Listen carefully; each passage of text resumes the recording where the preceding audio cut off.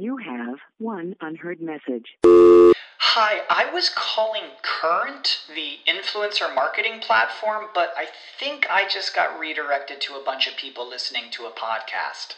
Well, anyways, I was calling Current because I was told they could help get my brand set up on TikTok Shop, and even build out an affiliate program of content creators promoting my brand, and even have those content creators go on live streams and promote my product there. Wow, I could really use Current. I also heard that the brands they work with are making millions in sales. I guess I'll just go to their website at current.tech.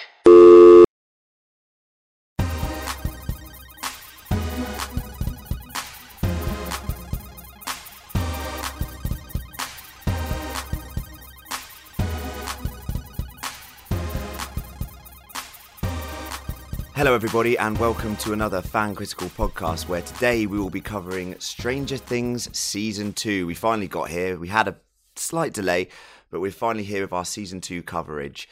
Just want to do a slight spoiler warning. We will be talking about, in this podcast, we'll be talking about episodes 1 to 3 of Season 2 of Stranger Things and anything that might have happened in Season 1. So if you haven't seen it yet, go watch it. It's great. Only get up to episode 3, then come listen to this. And then, yeah, you're all good. So joining me today, I have John. Hi. Emma.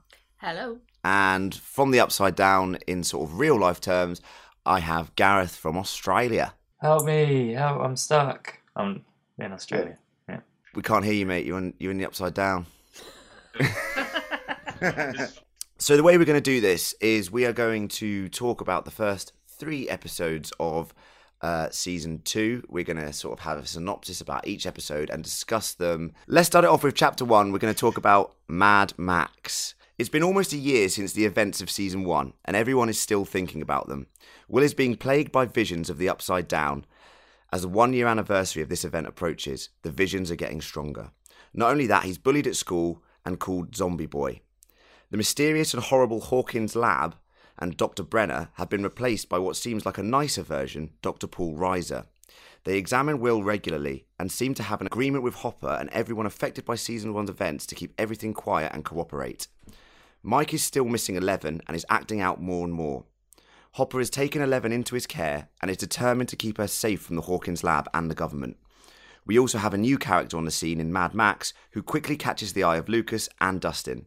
Not only that, we also get a glimpse of the mysterious 8 who has abilities similar to 11. So guys, we are back in Hawkins. What do we think about that first episode of Season 2? Yeah, it was good. I guess, it was brilliant. Bearing in mind that I've had to suffer watching The Walking Dead recently. Jesus. I don't want to give that a kick in. I'll save that for next week. But, yeah, it was good. It set the scene, didn't it? I guess there were kind of mixed reviews from a fair few people that I spoke to, where they thought it might be a little bit slow. I didn't think so. I enjoyed it. I guess Will got a little bit more screen time than I thought he was going to get. Yeah. But yeah, it was good. Set the scene. New characters, new magical characters. What's going on there? Yeah, what is going on there? So the episode opens up with this sort of prologue where we follow a new group of characters and we get to see the mysterious 8 character, which I thought was just great. I thought that was like I don't know if 8's going to make it into this season, but she's obviously has powers similar to 11 and we get that amazing chase scene with the police. Gaz, what did you think about 8's introduction into this universe? First of all, I want to go on the record as saying that I loved the first episode as well. And I'm totally with John. I don't think it was too slow. I loved the tone and the fact that the main focus of a lot of this episode was just shenanigans, wasn't it? Like kids being kids. It was trying to get money for the arcade and arguing with your sister and being told off for running through the house and worrying about top scores on Dig Dug. Stupid little things. And despite everything that they've been through in Season 1, they're still able to just go back to being kids. And that's what I loved. To an extent, I think there, Gareth. I mean, on the surface, you get this impression that, yeah, they're just kids, but they obviously aren't deeply troubled and changed by the events of last year. But I think for the viewer, it was nice to start this season off with a bit more normality and reminding us that they are kids, and that, you know, they are super nerdy, pretty awesome.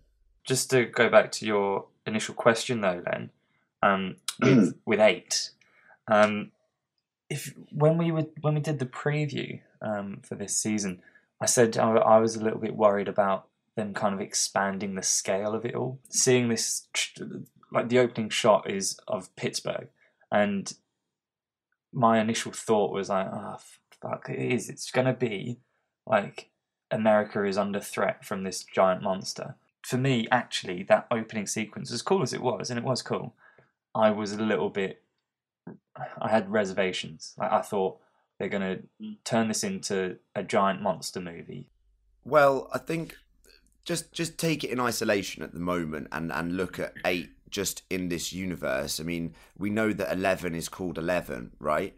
And we know that from season 1, we know that all these tests were carried out on children, sort of the MK Ultra program with Dr. Brenner, who died at the end of season 1.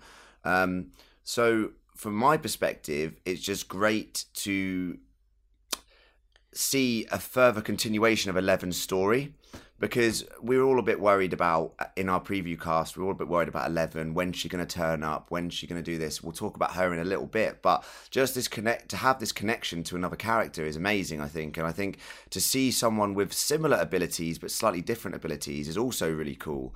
It feeds into this whole, and I know you don't like necessarily the expanding of the universe, but if Stranger Things wants to succeed as not a franchise, is, you know, if it wants to succeed as a brand and sort of have a bit more shelf life than just the one season, it's going to need to bring in other characters, and it's going to need to sort of expand on some of the questions that it asked in the first season, and at the same time give us a reason to care more about these characters. And if 11 has someone else other than the boys to sort of care about, like a potential sister of some sort, then I just think that's a really strong thing to start the season on, and sort of, they might not go anywhere with this. You know, this might be a seeding for the end of the season, or it might just come up at the start of season 3 potentially and be more of a thing about 8 and 11.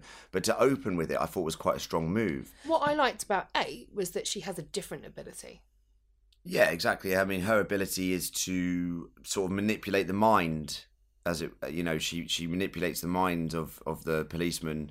And I don't think necessarily that you know, this needs to run for 6 seasons. I'm not saying they need to run it into the ground, but what I'm saying is, like, look, if they had just done what they did in season 1, the show would lose its power. Like, and going back to what I think season 1 did well, and what we discussed in the preview cast, is that it took all these amazing parts from 80s films and like adventure films and loads of like Stephen King novels, and it turned it into this amazing sort of, you know, blend of all of those things. Yeah, we've seen that now. We've also seen it all in the 80s films, so we need to expand that and just bring a bit more life into it. The title of chapter 1 is Mad Max, and we get introduced to a new character in this episode, Max, who her and her brother have moved from, it seems, California. Her brother Billy, who seems to be a sort of a Steve turned up to 11 sort of character. Yes. Pardon the pun, as John always John just hates it. So we've got this Billy and Max as a character. What did you guys, John? What did you think of the introduction of Max? Well, it was needed, wasn't it? I guess, like, I like the idea that they would bring someone else into the group. That there's this idea that girls can't be like geeks and nerds as well. Yeah, definitely. They can. I'm not sure they play video games in the 80s, but, you know, whatever. Yeah, nowadays loads of girls play games. Yeah, definitely didn't back then. So fact. Have a go at that. Definitely did. Definitely not. Less than today, but you are so close, John McCann, to veering into a David Brent quote here. So. Oh, am I? But yeah, she seems a good character. I think her brother is ridiculous. I think He's over the top. fantastic. He is so over the top. He's over the top, It's but I quite kind of funny, like though. it. Yeah. He entered that episode to the soundtrack of "Rock You Like a Hurricane" Yeah. like an absolute boss. Yeah, I that thought it was cool. fantastic. That was Yeah. cool. I mean, he's just he's over the top aggressive. yeah, Come on, man. but if we think about Steve in season 1 and how Yeah. he came across, he was very over the top, sort I of don't know like. if he was that bad. No, he's not. He's not as bad, but he was sort of this stereotypical. You know, when you used to watch these old films, these 80s films, you know, bully sort of character. Yeah, he's alright. I quite like him. Yeah, and we hope that Max, sort of as we discover in his first 3 episodes, we see her sort of maybe start integrating into the group a little bit, which does cause some tensions. But I think that she's much needed refresher in the group. Now they've lost 11 to an extent. They need this new character to sort of like shake things up a bit, I think. And I think that's really good to have her in there. Obviously, sort of like a thing that came out of season 1 was, and I know, and obviously everyone sort of, saw all the memes and everything, was the sort of love for Barbara, the love for Barb, R.I.P. Barb. She was shit. I mean, strong. Strong from John, didn't know that was coming in. Don't But disagree. She was a plot device. she has a cult following. Like, you don't realise it. She's got a massive cult following. But Barb is a theme that's running through this episode, especially with obviously Nancy still dealing with the death of her best friend. And I thought the scene where her and Steve go over to Barb's parents' house and eat KFC was a bit hilarious. Did anyone else think that was a bit It weird? was so It was a awkward. bit weird. Yeah. It's a bit weird, isn't it? But Oh, we're fat parents and we love chicken. num num What num is num this? the chicken. And out the impressions come yet again. Well, because Barb's fat, her parents definitely have to be fat, Barb's and not all they fat. do is eat. Yeah, I mean not her face, but come on. No, that's puppy fat. Fucking She's hell. like 16. It's puppy fat. Leave I'm her not alone. having a go at her. Fucking hell, like I'm No, sure I mean, she's I a love lovely Barb. girl. Well, if but- they're eating KFC for dinner every night, then that says it all. So for me, that was a really weird scene for a start. But the whole way through this episode, and I imagine throughout this season, I like chicken. Yum, yum, yum, yum. yet again, like in season 1, Barb is a plot device for Nancy to develop as a character. Yeah, I definitely agree with that. And now Like, it's dead Barb. is anyone else really liking Steve more this time round? Like, I just found it in his first episode. I preferred him so much more. Obviously, last season he sort of He's turned his corner. he's turned his corner, and now he's just kind of like he's kind of this cool. He's always been like a cool in the universe cool guy, but he seemed a lot more sort of viewer friendly. Yeah. I definitely was rooting more for Steve, especially that KFC scene. He made me laugh when he was like, "Oh, I love the Colonel," or whatever he was Yeah. saying. It's so good. He is And they getting smiled. better. They smiled back with their happy, greasy, chubby faces. Chicken faces. Yum, yum, yum, yes. Like, this is ridiculous, man. His face when Nancy said like, "Oh yeah, where did she go? She went off somewhere with Barb's mum She went to the bathroom to cry. She went to the bar room. to the bar room. She went into the bar room. Also, pictures of Barb in the bathroom. Yeah, which there's, is really there's weird. pictures of Barb in the bathroom. That was fucked up. That creeped me out. That was a bit weird. When That you was weird. just Yeah. going to go for a piss, Barb looking at me, Yeah. bit weird again. She's going for a shit. Oh, look, it's my dead daughter. Just like the old days when she used to come and watch me have a shit. That's how we used to shower together. Oh my god, this is taking a dark turn. It's taking a very dark turn. I think I need to drink more this time. let's- This is not working. Let's move it off Barb. That's what he said. Oh, so did anyone think that? Obviously, in the first season, we had the boys playing Dragon's Lair, sort of like Dungeons and Dragons, as John rightly pointed out in the preview cast. Like, it's not Dungeons and Dragons; it's Dragon's Lair. Did anyone else think it's cool how they've moved off the sort of tabletop board game arena and gone to the arcade? I love the fact that now there's like this cool arcade. They were playing Dragon's Lair, the computer game, the arcade game, and they were also playing Dig Dug. So did anyone else like the fact that there's now this arcade setting and they're sort of ramping up that 80s nostalgia in that respect? I'm loving it. I'm all about retro gaming as well, so it's delightful to see those classics in action.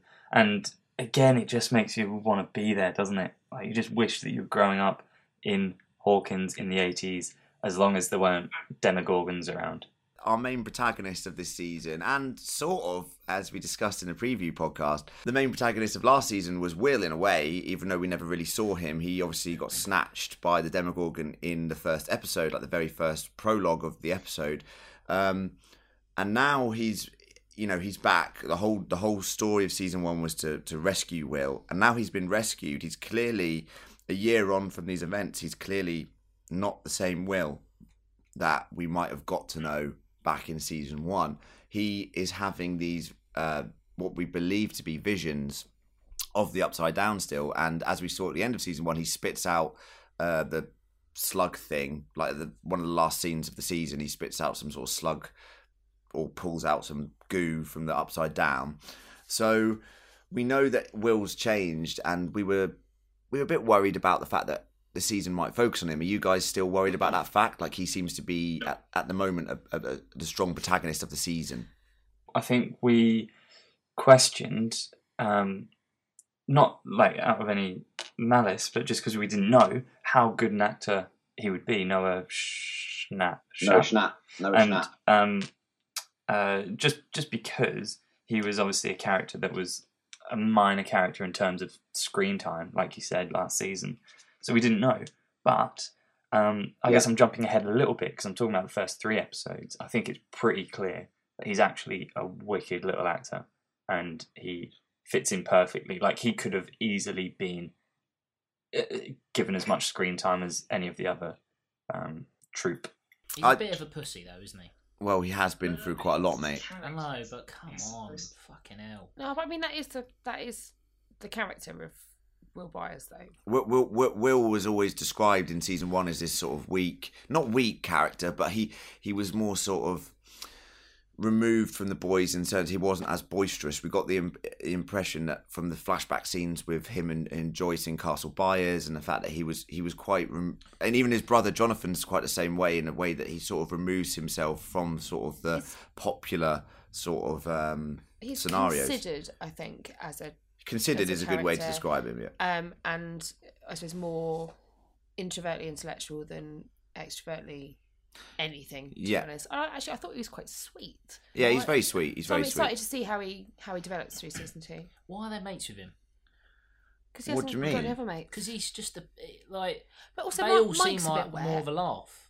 Yeah, but it's like the Losers Club, like we talked about Stephen King Just a lot. have anyone then, will they? Well, we talked about Stephen King and how he influenced his novels, and the stories that he wrote sort of influenced some of Stranger Things, and like the Losers Club in it is very similar. Like there's, it's this mollycoddle group of kids that don't really belong in the social sort of tier of high school, but they've banded together and they like similar things. Like, Will clearly likes Dungeons and Dragons, Dragon's Lair, all of these things, and that fits in nicely with Mike and Dustin and Lucas, and they've sort of banded together in this lovely way, which is why we love them, because they have this great friendship, and it makes it believable, and we worry about them because of this, because they're so close as characters, we root for them as a team. I think the point we probably need to make is that friendship groups can have similar interests but completely differing personalities. I mean, look at the state. To find that at the moment. Look at the state of us 5. Yeah, that is true. Now, that we've lost very Lucy. No, but we're all really different personalities in a lot of ways, but we have similar interests. Yeah.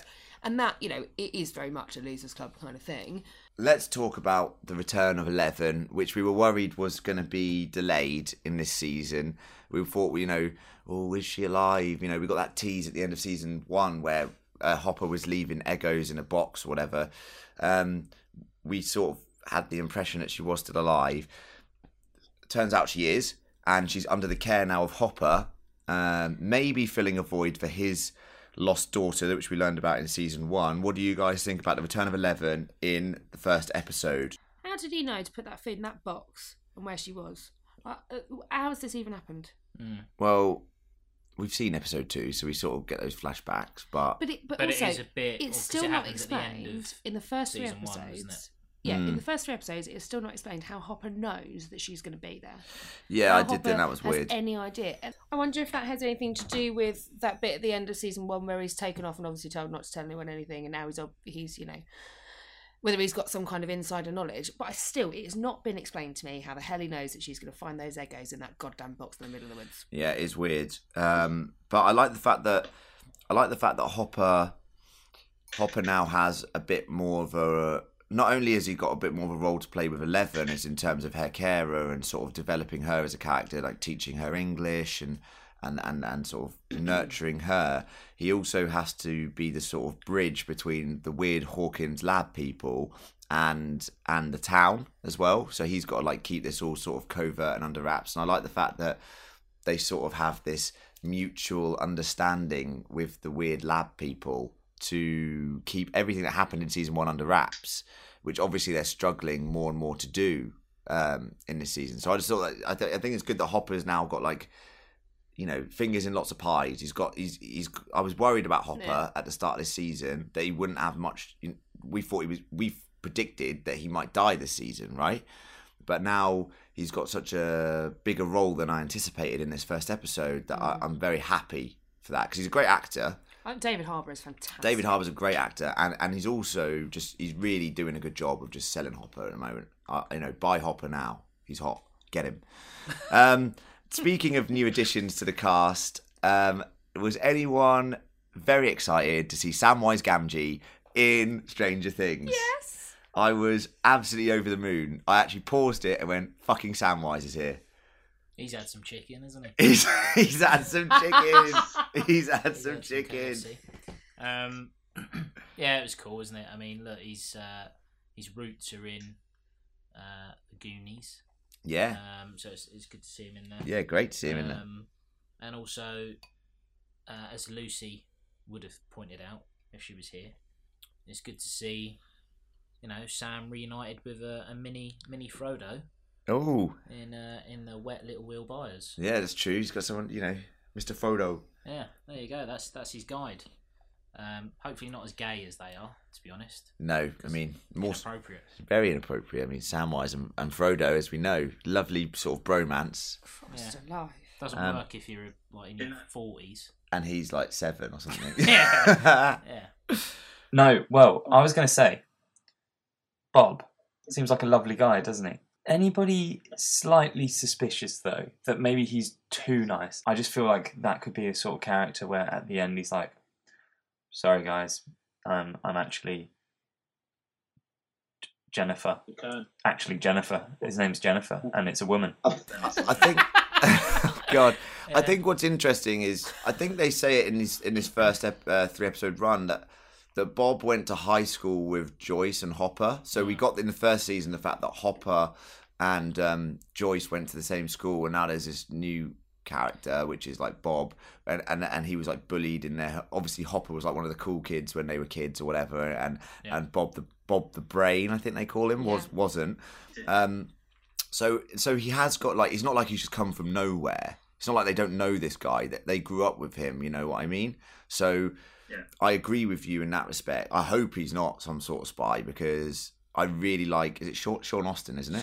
Sean Astin. I really like Sean Astin, and I liked what he was doing in this episode, and I think he's a great little addition to the cast. So we move on to episode 2, Trick or Treat Freak, which is chapter 2 of this season.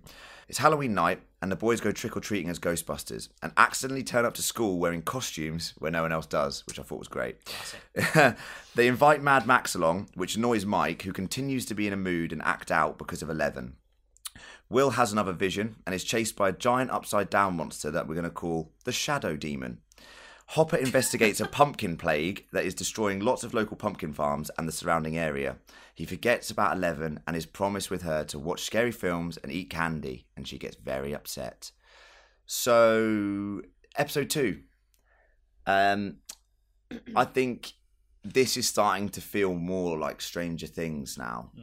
I thought the first episode was like your typical catch-up episode. It was like, look at all these 80s references, look at all of these characters, this is where they are, you know, this is where their headspace is at. The typical setup episode that you have to have for these sorts of things. This felt to me like they were finding a bit more of a rhythm, and it was more sort of back into the groove of Stranger Things of season 1, where it didn't need to do that, you know.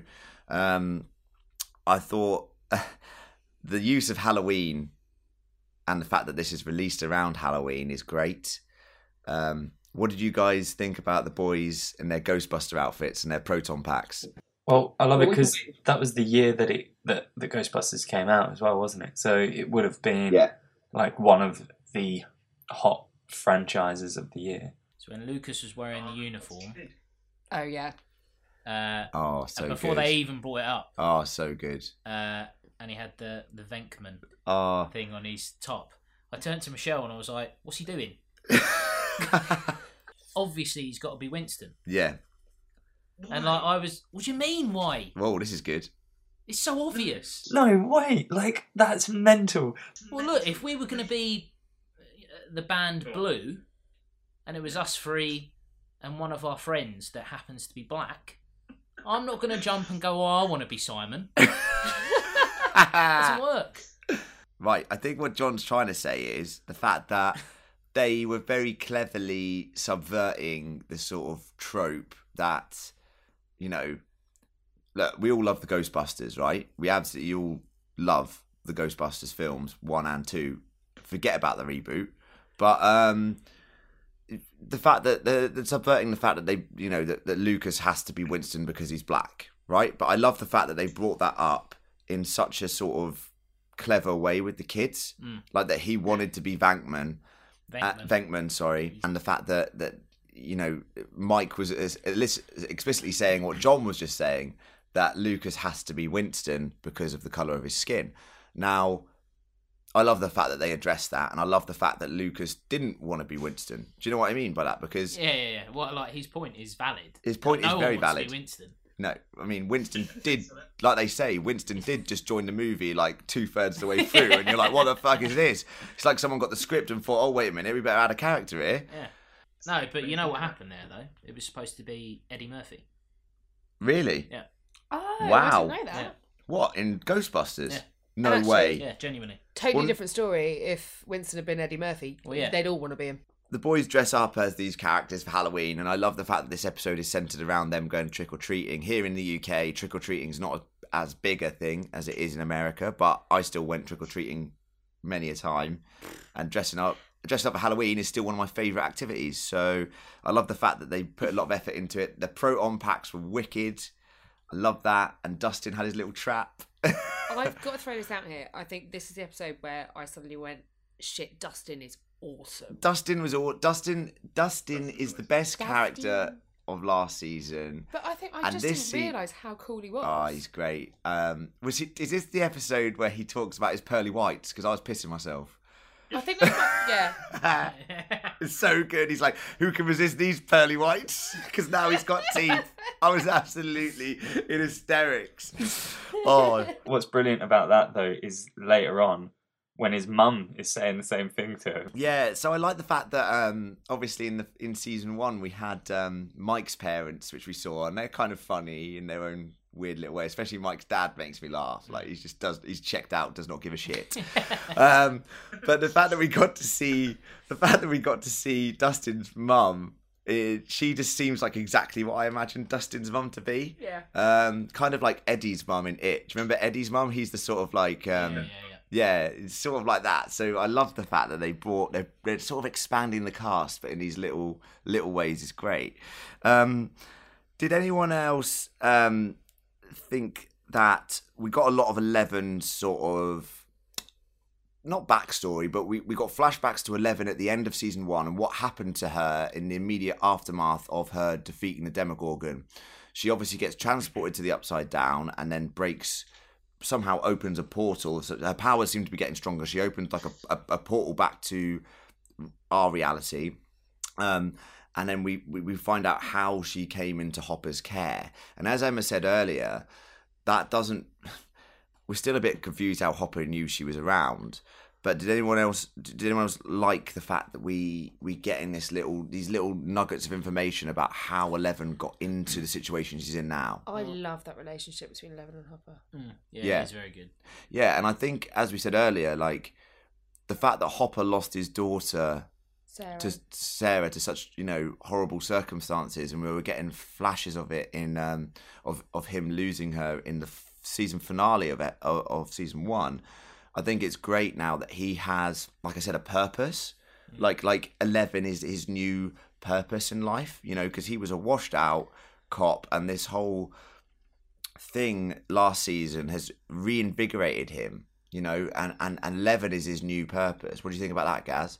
Yeah, I agree. Like it not just as a character for our benefit, like you mentioned earlier, you're relieved because you didn't want him to have no point and end up dying.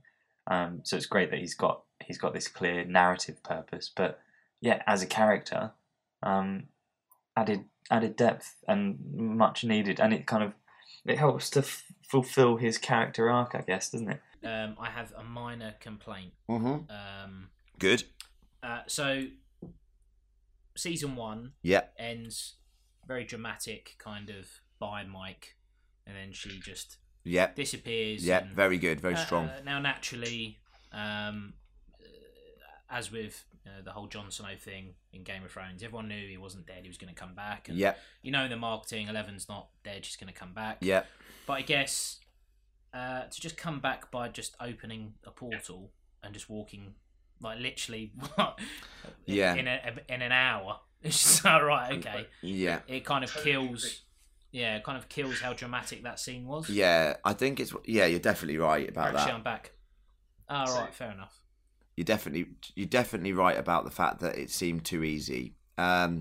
Which is why we thought originally that 11 was going to appear later in the season, and it was going to be more of a like episode 5. We might have actually like forgotten about 11 or something, and then she just appears. Yeah, But- so I guess to be realistic about it, it would go the other way. If like 11 had nothing to do with the series until episode 5, everyone would be like, "What the fuck's going on here?" Yeah. But I guess so. I understand they have to bring her back. Oh, she was a relatively breakout quickly. star.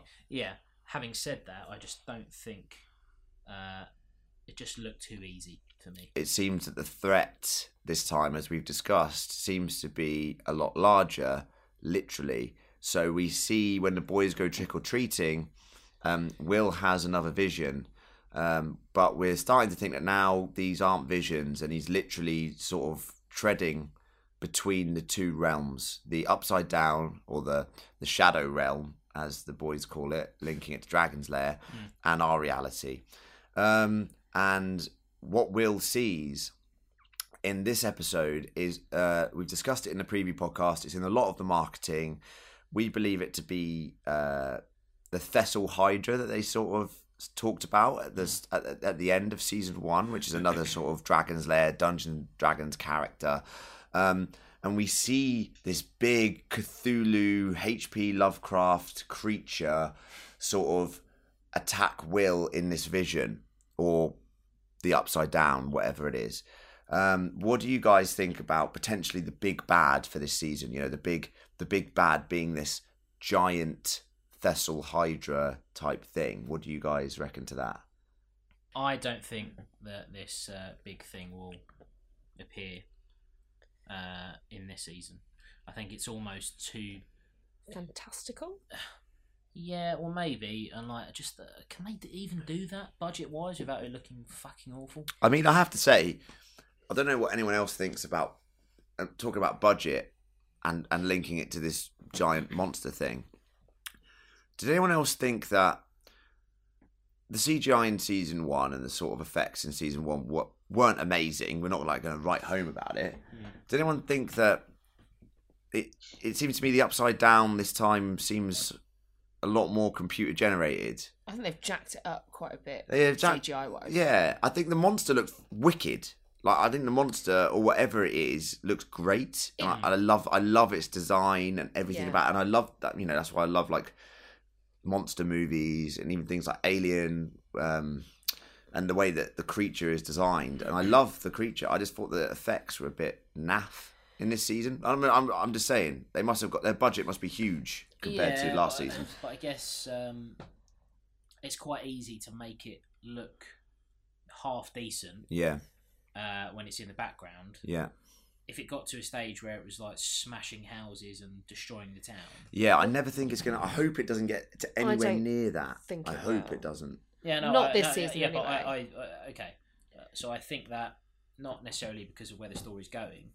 I just don't think it would be doable. Yeah, agreed. Yeah. Do you know what it does remind me of though? It massively reminds me of the War of the Worlds. Yeah, but I love that. That I kind of absolutely weird love that. tripod thing. And actually, Get some of that soundtrack. well, I'm not going to talk about Yeah. that now, actually, but just remind me about War of the Worlds comparison. Yeah, I mean, I love the aesthetics of even the old War of the World, and even the new one by Steven Spielberg with the tripods was great. I thought Except the for whole look Tom and Cruise. feel of it was great. Good, definitely good comparison there. Let's go away from how big the story may be seeming to get, and move on to a bit of a smaller sort of area of it, and talk about Nancy and Steve's relationship, and how the Halloween episode is great because not only do you have the boys going trick or treating, you have Nancy and Steve going to a Halloween party where Jonathan joins them later on. And it's clear to see that Nancy, as we said in the first episode, is still struggling from this post-traumatic stress of Barb's death, having to deal with all the guilt that's weighed upon her, lying to Barb's parents about the fact that she's dead, and they're now spending loads of money on this private investigator. I love the sort of fact that these kids go to a Halloween party and Nancy gets really drunk and just sort of essentially almost breaks up with Steve in this scene. What do you guys think about them as a couple, and also the sort of thing that Nancy's dealing with? I think part of her wanting to kind of get rid of Steve. Yeah. It's got nothing to do with his hair, because that's great. His hair is very good. No, it's good hair. Part of it, I guess, is the whole Barb thing. Yeah.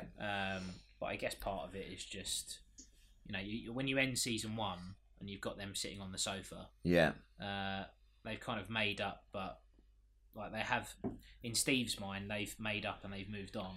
Whereas with her, it's kind of clearly she's not moved on. Yeah. From the Barb thing and everything it kicked off, but also, she didn't crack on with what's his name? Jonathan, who has shit hair, by the way. Yeah, he's got shit hair.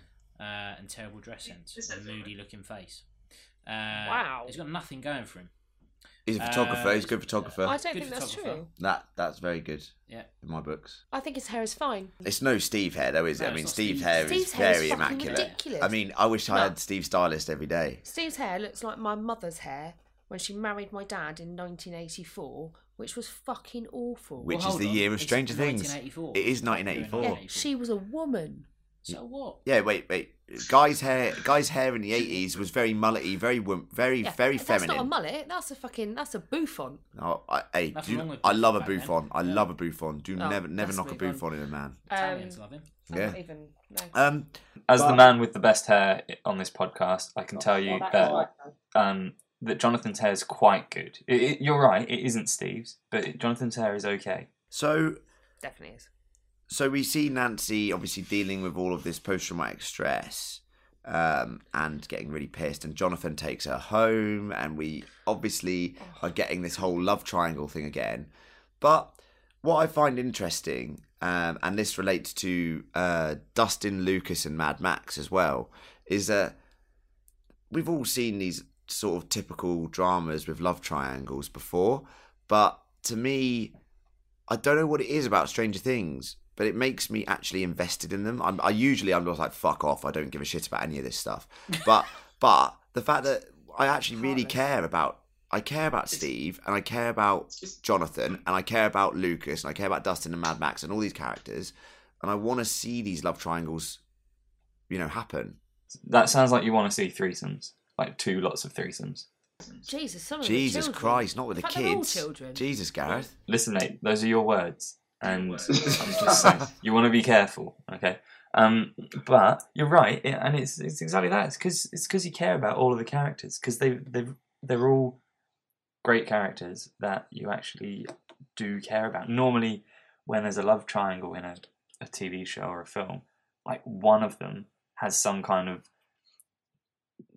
douchey element to them, and you're like, well, that's obviously the third one who's going to end up missing out. And I guess in this case that's supposed to be Steve, but he's also actually, like you said earlier, he's a cool guy. I like Steve. I've actually quite liked Steve from the start. I know that he was a bit of a bully, but you never felt like that was the true Steve, did you? I didn't like Steve at the start of season 1, and I binge watched this 2 weeks ago in the space of 2 nights. Emma's a latecomer to the Oh God. I'm a late bloomer, shall we say, from the Stranger Things franchise. But I really started to like him when he started to grow some fucking balls. And I'm just moving on from the weird Gareth and Steve bromance that we just went through there. But I think you're right. You only invest in a love triangle for all three corners if you're invested in the characters. I'm bored actually of the kiddie love triangle because I'm not really invested in Max yet. In the interest of generating some banter, Hashtag. Gaz, are you Team Steve or Team Jonathan? Oh, that's a great question. That is a good question.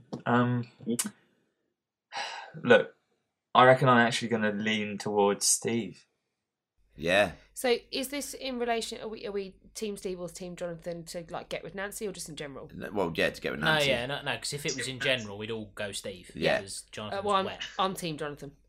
I'm gonna go Steve. I think he's great. Like as I said, first season, obviously not sure. Towards the end of it, liked him a bit more. But this season, now that he's turned that corner, he's much stronger. In general, I'm Team Steve because he's fucking brilliant. All right, but it's just the hair. It's For just the Nancy, hair. I'm Yeah, Team it's Jonathan. fine.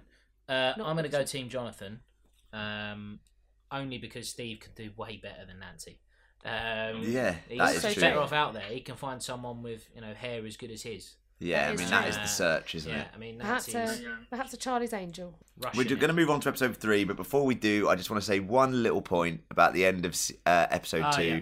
which is amazing. So you've got Dustin coming back off his trick-or-treating trip, and shit, yeah. you hear a noise in the trash can. It's similar to the sort of noise that Will hears in the Upside Down. Like and Dustin has heard that before. And yeah, he heard it in episode 1, I think. And when he goes to investigate the trash can, I can't remember what he says exactly. They cut it off at the right point, and they cut to the Ghostbusters music when he opens the lid. And I was just like, absolutely amazing. that is amazing. I was like, Delicious. what is this? They've absolutely nailed it. They've absolutely nailed it. At the end of episode 2, I was like, right, strap me in.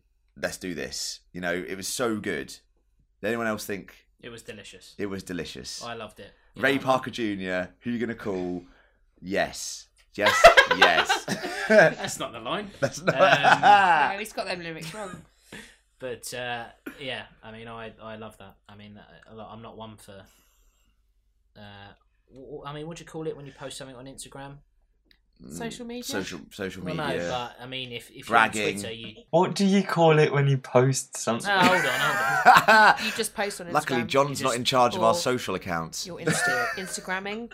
Instagramming. Insta post. I don't know. Insta post. What are You know, I you don't know, talking you just- about? you Just a post post. something It's just else. a post. Alright, It's post just on a Instagram. post. All right, we'll stick with that for now.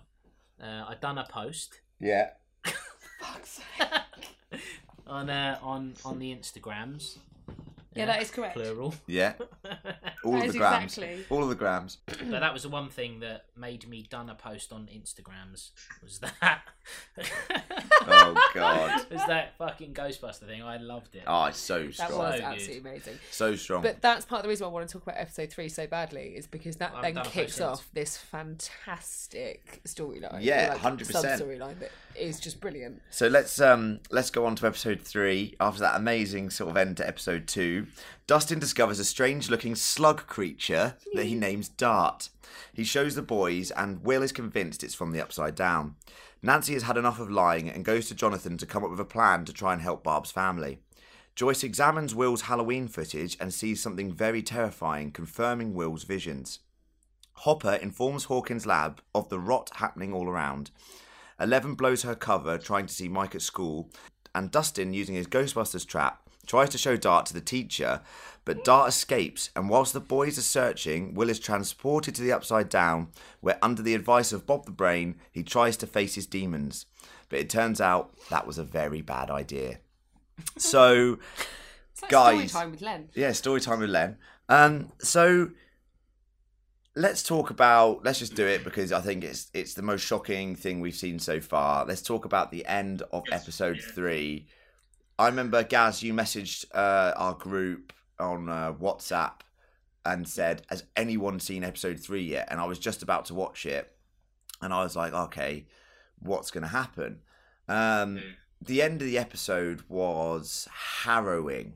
Like, this is where I think they spent their budget, and it looked very impressive. And not only that, the kid who plays Will, is it Noah Schnapp? Yeah. Noah Schnapp? Something like that. He was great. He played that spectacularly. Yeah. And he blew me away, actually. And I think you all talked about, because I wasn't part of it, the worry that he wasn't going to be a very good actor, given that he hadn't done much acting in season 1. Yeah. That just blew that out of the water. He was spectacular in that scene. He was great, and it was just horrifying to watch. And you know what? The editing of that last scene was amazing. Like, they kept cutting back to the conversation he was having back with Bob the Brain, where Bob was like, just I turned around and I faced my fears, and it was all right, and it was just so well edited. Yeah, he has this conversation with Bob in his car, and like you've got, I guess, just setting the scene a little bit. Will has he quite likes Bob. Like he knows he's a bit of a loser, or whatever, but he likes him, and he says to Jonathan how, you know, like, at least doesn't look at me like or he doesn't treat me like a freak. He is in the car with Bob, and Bob's giving him this advice, and he's taking it really sincerely. And Bob's advice is about this dream that he has with a clown, I think, wasn't it? And he keeps having this clown that recurs in his nightmares. And then one day he turns around to the clown and he goes, "Go away, go away!" And you just, like, normally when that happens in TV or film, that advice works out brilliantly. And you knew that Will was going to take that advice on board at some point. And it was heartbreaking, because he's obviously so terrified, and he just thinks, like, I've got this brilliant advice from Bob, I'm going to use this, and he tells the giant spaghetti monster to go away, and it doesn't do anything, and it just comes and invades his body, and it's horrific. It was so hard to watch. It was devastating. I think that was the first moment where you 100% realised or accepted that this was not just potential weird visions, this was real. Yeah. I think for me, because there was still a part of me that thought, is this really happening? Is this a thing? Or well, in the prelude to this scene, Joyce examined the boys' Halloween footage on the video camera, and she sees the outline of the shadow monster, and she matches it up to the drawings that Will has done, and that sort of tells us, like, you know, fuck, this is actually like, we all pretty much assumed it, but that confirms it for Joyce that this is actually happening, and it's something that Will is seeing that others can't see. That, like, as Dustin said, that I think they've got true sight. They link it to this Dragon's Lair ability with true sight, which is the fact that you can see what goes on in the Shadow Realm. I just love the fact that, once again, they're tying it into all these Dragon's Lair game sort of themes.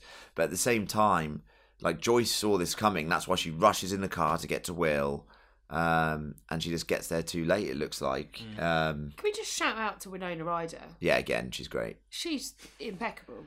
Last season she was scatty, and this to the max, and I loved it. Yeah, like she played it incredibly well. I've never seen scatty done so well, and this season she's like scatty, but just toned down a little bit. I think she's scatty, but a bit kick-ass. Yeah, yeah.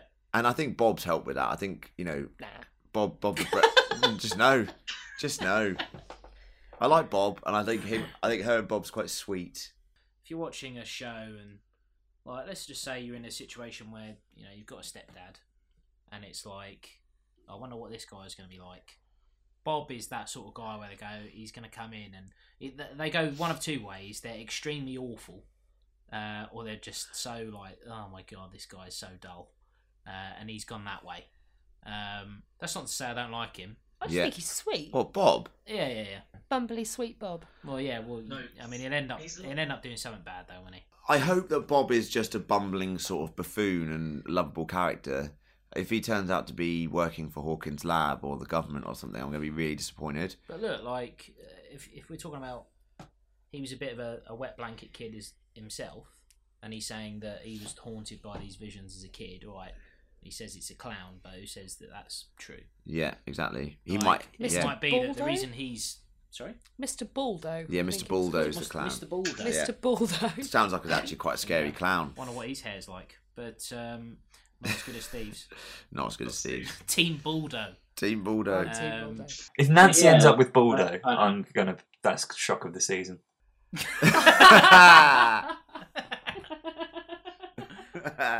What I think's great about this episode, getting away from the horrific ending, is the fact that Dustin now has a bit more screen time because he has a new lovable friend who we're going to call Dart, who he calls Dart, names it after D'Artagnan and the Three Musketeers.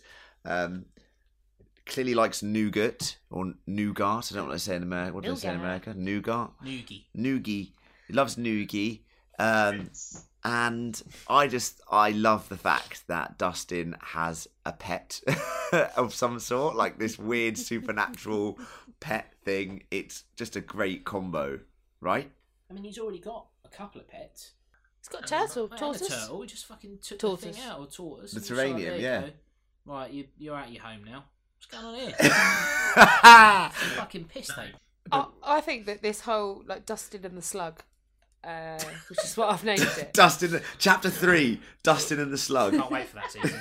Dustin and Dart is one of my favourite parts of this episode. In fact, it might be my favourite part. There was some really good stuff, but it made me laugh so much. We're just It's just so adorably weird. Dustin has that. He has that face, doesn't he? Lovable. Just where, want to like, snuggle it's it. just that smile. Yeah, it's very that good. little grin. Those that he pearly has. whites. Yeah. Those Yeah. pearly whites, bro. Yeah. He is What's adorable. wrong with you, Max? He's stealing the show a little bit, actually. Like he's Yeah. he's really good. But just on the old Slug, there is what about the thought that this could be a useful friend to have, maybe, because he seems to have a bond with him, doesn't he? Dustin and the Slug. So what if he's able to kind of help them in a way? Do you know what I mean? Because the Slug is, I think we probably all agree at this point in episode 3, we're thinking this is something that's come from that Slug that Will threw up, Yeah. aren't we? Upside Yeah, down yeah. related. I mean, Yeah, with it's this definitely not right. with the It's Will's pumpkin, baby. with the pumpkin rot that we've seen Slug and all bites. that stuff, and the upside down spreading, we think that this probably is an upside down monster of some sort, right? Yeah. Yeah. So, But is a monster just a monster, or can you train a monster to Well. be good?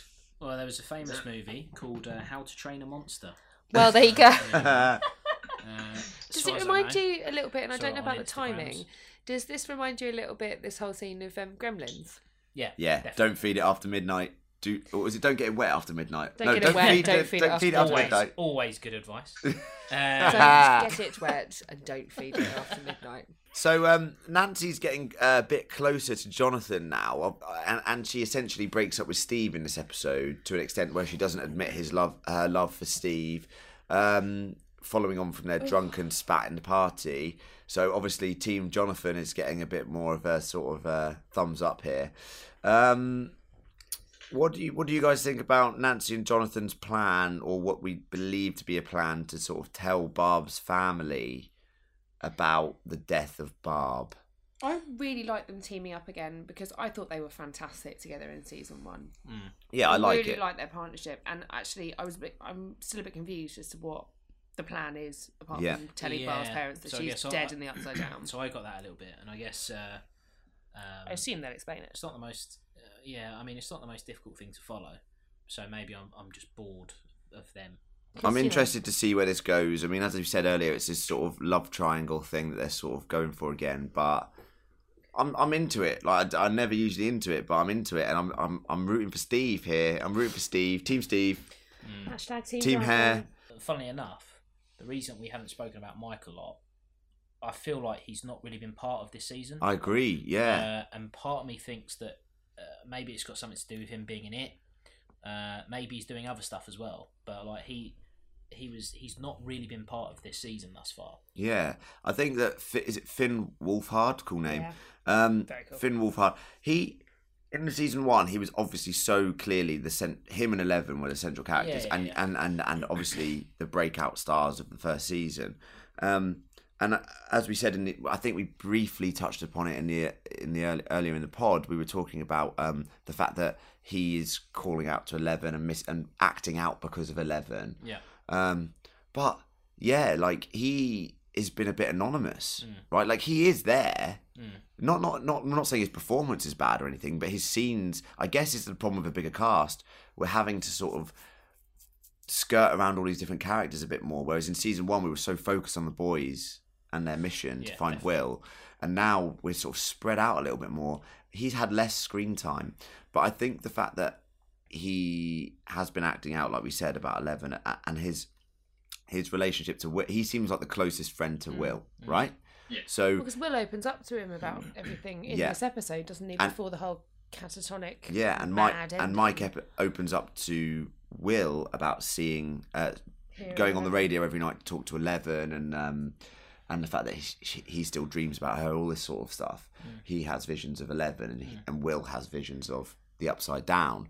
I hope we get more of him though, because Finn Wolfhard is fantastic. Yeah, he's great, and it is a shame, but at the same time, we've got to, like I think earlier was a good thing, expand the universe slightly, focus on some other characters, but not to the detriment of our core 4.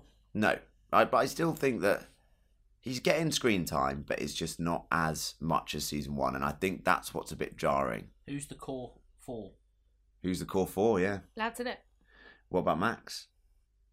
Well, she wasn't in season 1. Who the fuck is she? Definitely not. Yeah. She's definitely growing into this core into a core character. So we're saying the core 4 is Lucas, Dustin, Mike, and Will. Yeah, and again, like Lucas is another one. Like these first 3 episodes, like again, I mean, what's he doing? Like hitting on Max. He's in love. I don't think he's had a lot of screen time. No, but I don't think he had that much screen time in comparison to the other 2 in season 1 either.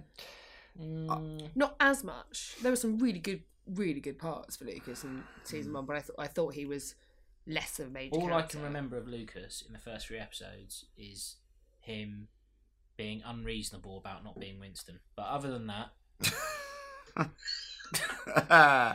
Wow. I hope that we get more of all of them, because I think they are absolutely fantastic, but they are what has drawn us into Stranger Things, aren't they? Yeah, I think these first 3 episodes, I said episode 1 I wasn't too keen on, just because I felt it was overselling the 80s and it was setting the scene. But now, end of episode 3, I am all into this. It is very much just so engrossing. The characters, the world. I'm just loving it. So I cannot wait to finish this podcast and go watch episodes 4 to 6, and then come back and talk about it again with you guys, because it's so good. We have the next episode of this coming out in about the next few days after this one is posted, and we also have our Walking Dead podcast, which is Boo Walking Dead. No, we do. We love The Walking Dead, and we hate it at the same time. That's the beauty of it. If you watch Walking Dead, please check that out. We're not too overly harsh, but we like to have some fun with it. We like to have some fun with it, don't we? That's only because I wasn't in there. If you ever listen to our podcast, I mean, we are horrible. Yeah, but so check that out. We've also got Thor Ragnarok, which will be out hopefully in the next week or 2. So I want to say thank you to John. Cheers. Thanks to Emma. See ya. Thanks to Gaz in the Upside Down. Laters, potatoes. Thanks, guys. Bye. Bye.